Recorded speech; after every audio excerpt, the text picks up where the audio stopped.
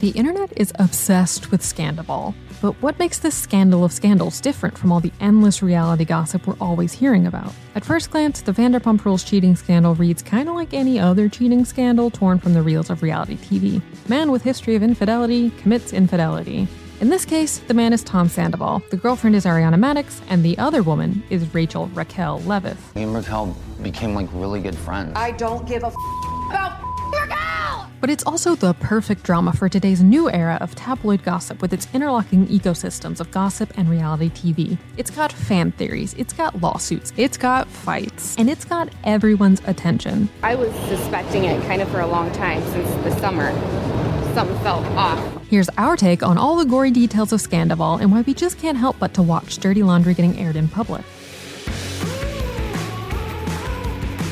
Tom Sandoval has been a Vanderpump Rules series regular since day one. A bartender and aspiring actor, he'd already built up a reputation as a villain, albeit one who'd first try to put on a good guy persona. I'm not belittling you. I'm not belittling you. That's condescending. Ariana Madix was his longtime girlfriend, although when they hooked up initially, Sandoval was dating a now-departed cast member, Kristen Doty. Madix began as a guest star, but became a series regular by season 2. Raquel also started as a guest, and was rumored to be hooking up with Sandoval's best friend and business partner, Tom Schwartz. But then, midway through season 10 being aired, TMZ revealed the Leviss and Sandoval affair.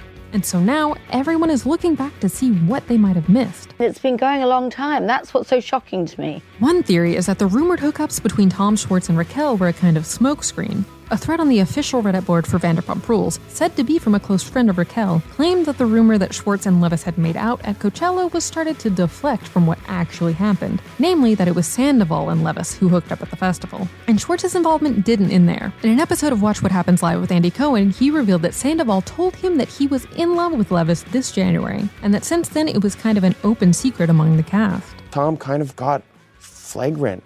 You know, he was brazen. Since the truth has come out, some more troubling rumors have also started to circulate, which paint Sandoval in a pretty bad light.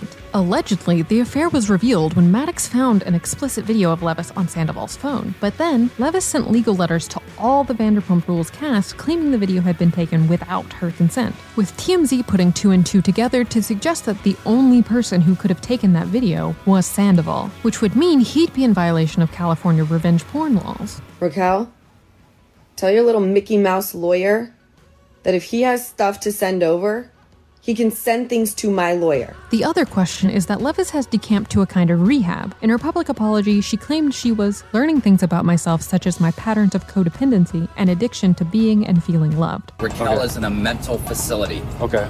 No visitors. Right now, people are waiting for new Scandoval episodes to drop. Filming on season 10 resumed once the scandal broke, leading some people to suggest that the whole thing is being manufactured to boost ratings. There's always an unspoken tension in reality TV about what is and isn't reality, but the drama of Scandoval seems to be so juicy because it's apparently not crafted by expert TV producers. The way it's captured the public imagination may be because it's the most, if not the only, unscripted and truly genuine thing to have happened in the show's history.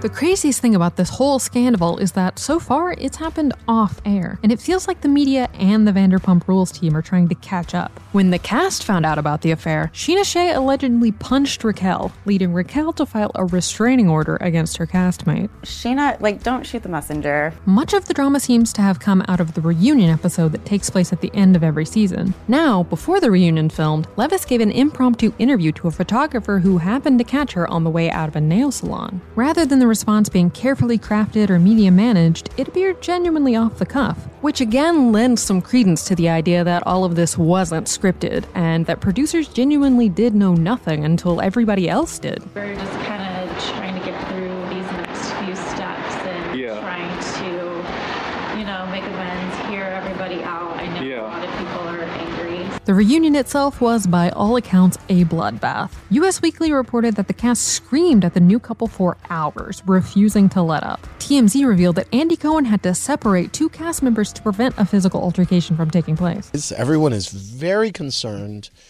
because they love the show and they want to get a great reunion. I'm here to tell you, you're going to get it. And if it's a mess for the audience, then it's been even more of a mess for the producers. In a conversation Tom Schwartz had with Sandoval, he explicitly states that he thinks the reason he and Raquel aren't really clicking romantically is because she has her eye on someone else. I have this gut feeling that she kind of has a crush on someone else. Yeah? While in the same conversation, Sandoval shares some hard truths about his relationship with Ariana. Without the full context, this might have just come across as one friend venting to the only person he thought he'd be able to vent to. But now, everything takes on a completely different color. It's been a little frustrating with Ariana. We'll be talking and she just, comes at me. Actually, if we look at other reality shows, there's a pattern of the camera missing many of the most dramatic moments. When Frasier star Kelsey Grammer left his wife Camille for another woman in the very first season of Real Housewives of Beverly Hills, the show only had Camille telling us about it later in a confessional. More recently on that show, Erika Jayne has dealt with explosive lawsuits about her husband's off-camera alleged misdoings, while Lisa Rinna spent episode upon episode trying to cause drama over things she claimed Kathy Hilton said off-camera. You said you want to ruin NBC. You're taking ruin it. Lisa, NBC you're grasping at straws. So does the camera ever actually capture any of the dirt? When it comes to stars like the Kardashians, vigilant fans will see stories about almost everything that's covered months later in their reality shows. Meanwhile, a big focus of all the Real Housewives series is on what happens after the episode airs, how what's said in confessionals to camera might shift interpersonal dynamics, who takes shots at whom on social media, and what's said in post-show interviews like Watch What Happens Live. So the world of reality TV isn't even truly about a show's content on its own. It's about intertextuality, the tabloids, interviews, leaked rumors, and social media clapbacks combined with the highly edited TV show. And it's precisely that intertextuality that has helped push this scandal beyond the Bravoverse, pulling in interest from people who previously may have only a cursory interest in Vanderpump Rules. And maybe its popularity says something more about where we're at in our culture. While we may feel like we're living in a post-pandemic world, we're still living with the repercussions of COVID-19, and one of those is how it fed the intersecting reality TV and tabloid gossip machines. When lockdown began, reality TV was in a really interesting position. The government of Ontario has ordered a mandatory shutdown of all non-essential businesses.